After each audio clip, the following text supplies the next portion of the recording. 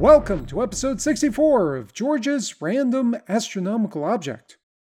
Every episode, I run a random number generator to select random astronomical coordinates in the sky, and I then search for an astronomical object near those coordinates and talk about what makes the object so interesting to astronomers. So let's now run the random number generator.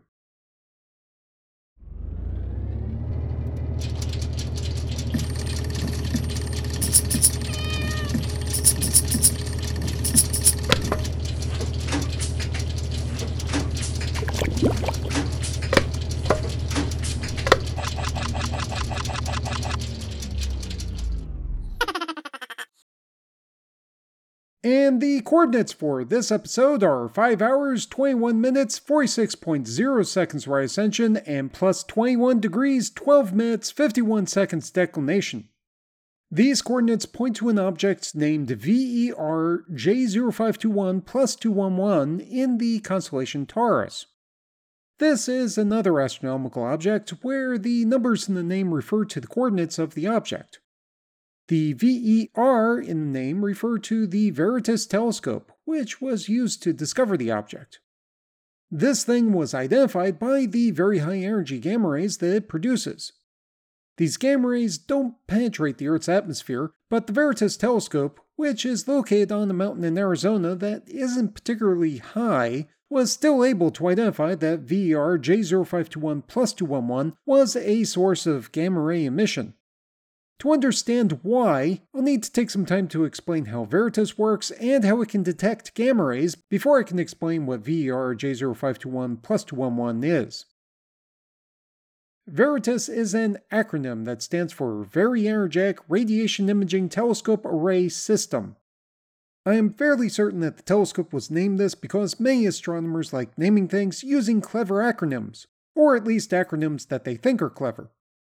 The telescope is a set of 4 reflectors that sort of look like satellite dishes or radio telescopes.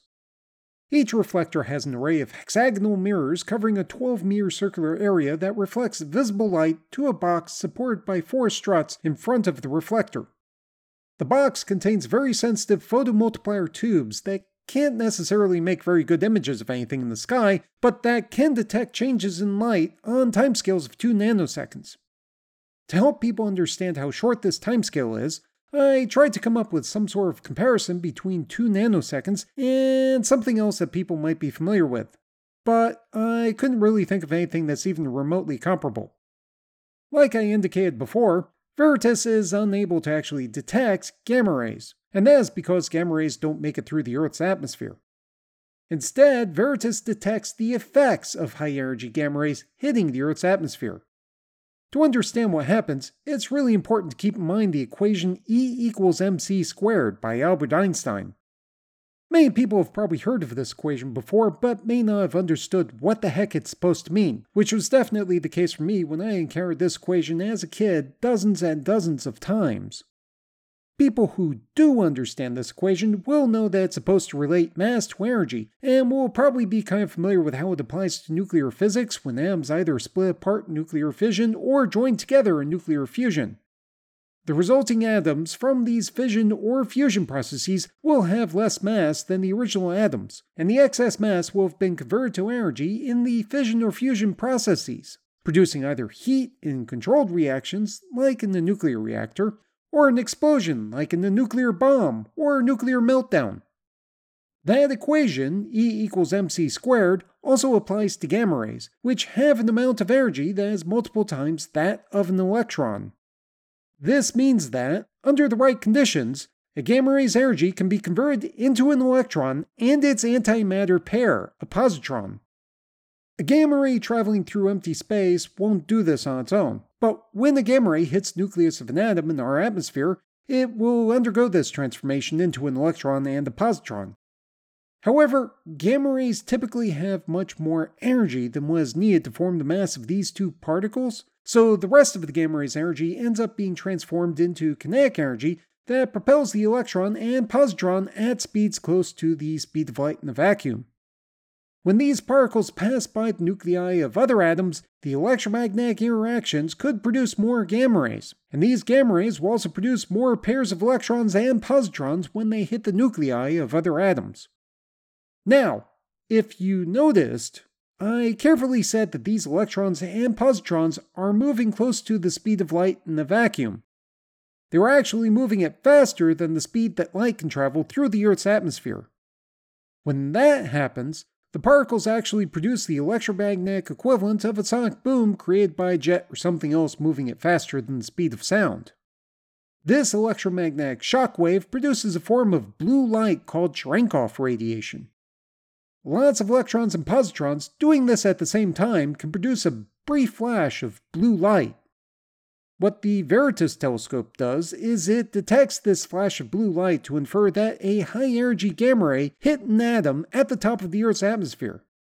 The flash only lasts a few nanoseconds, which is why Veritas needs photomultiplier tubes that can make measurements on such short timescales. So, VER J0521 plus 211 was detected in a set of observations between October 22, 2009 and January 16, 2010. The object was not identified in a single night just because high-energy gamma rays are extremely rare. Instead, the astronomers using Veritas, called the Veritas collaboration, detected about 100 flashes of light from gamma rays in the constellation of Taurus and concluded that they had to be seeing a source of high-energy gamma rays from the location of VER J0521 plus 211. The Veritas collaboration then used the SWIFT spacecraft, which was a space telescope designed to detect gamma ray sources, to confirm that an object existed at this location, and the X-ray telescope on the spacecraft was able to detect X-ray emission from the object. Next, the astronomers had determined that this gamma ray source coincided with an object that had been identified in the visible part of the electromagnetic spectrum in computer scans of old photographic plates from the 1950s, although no one had ever paid attention to it before. They also obtained some spectra in the visible part of the electromagnetic spectrum to understand what they were looking at better, and they even made some high-resolution radio images of the object. With all of this information, the Veritas collaboration reached the conclusion that the source of these gamma rays was a galaxy at some unknown distance with an active galactic nucleus, or AGN. An AGN consists of a supermassive black hole millions of billions of times the mass of the Sun, a disk of interstellar gas falling into that black hole, and jets of gas that appear above the poles of that black hole. The jets originate from gas in the disk that got too hot as it was gravitationally compressed by the gravity of the black hole, and that blew away out of the poles of the black hole at close to the speed of light rather than falling into the black hole itself. In VER J0521 plus 211, it looks like the galaxy has an AGN where one of these jets is aimed directly at Earth. These types of objects are classified as blazars by astronomers. As I indicated before, gamma rays are very rare. They're even very rare from AGN, despite the fact that galaxies that contain AGN with supermassive black holes are very common.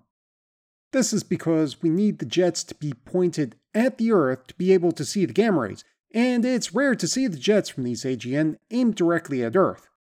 They are usually aimed in some other random direction. It's not known whether the gamma rays come from either near the supermassive black hole or somewhere in the jets further away, but it's fairly clear that the jets need to be beamed towards Earth for astronomers to detect the gamma ray emission effectively. These gamma rays allow astronomers to construct and to test models of how AGN work, and every new discovery of an AGN that produces gamma rays will lead to new advancements in understanding AGN more generally. So, VER J0521 plus 211 is not just exciting because it produces gamma rays with so much energy that we need to use Einstein's really famous equation about matter and energy to understand it. The gamma rays from VER J0521 plus 211 are really important in helping astronomers understand how AGN work. So that is what astronomers find so interesting about the galaxy VER J0521 plus 211. And the location on the Earth's surface corresponding to the position of this object in the sky is located in the village of Katara in the state of Maharashtra in India. This should not be confused with the several other villages named Katara in India, or the suburb of Katara located outside of Newcastle in New South Wales. This specific village named Katara looks like a relatively nondescript part of the farmland of central India. It's so nondescript that I couldn't even identify what the major crops are. On the other hand, the nearby Kotra Dam, also called the Pajari Tola Dam, seems like a notable local landmark. I even found multiple YouTube videos of the dam, complete with epic music. If that discussion of dams in India leaves you interested in learning more about water resource management, then I think I would recommend the Words on Water podcast on wordsonwaterwef.com. Once you get tired of learning about water resource management, you can learn more about astronomy by visiting the website for my podcast at www.randomastronomicalobject.com. You can go to the website to download episodes of the show, read information about the astronomical objects, view images of those astronomical objects, look up additional reference information, and send me random feedback. You can also find this podcast on Facebook and on Twitter. The audio was recorded and edited by George Bendo. The music is Immersion by Sasha Endy at www.sasha-endy.de, and the sound effects are from the Freesounds Project at www.freesounds.org. Thanks for listening.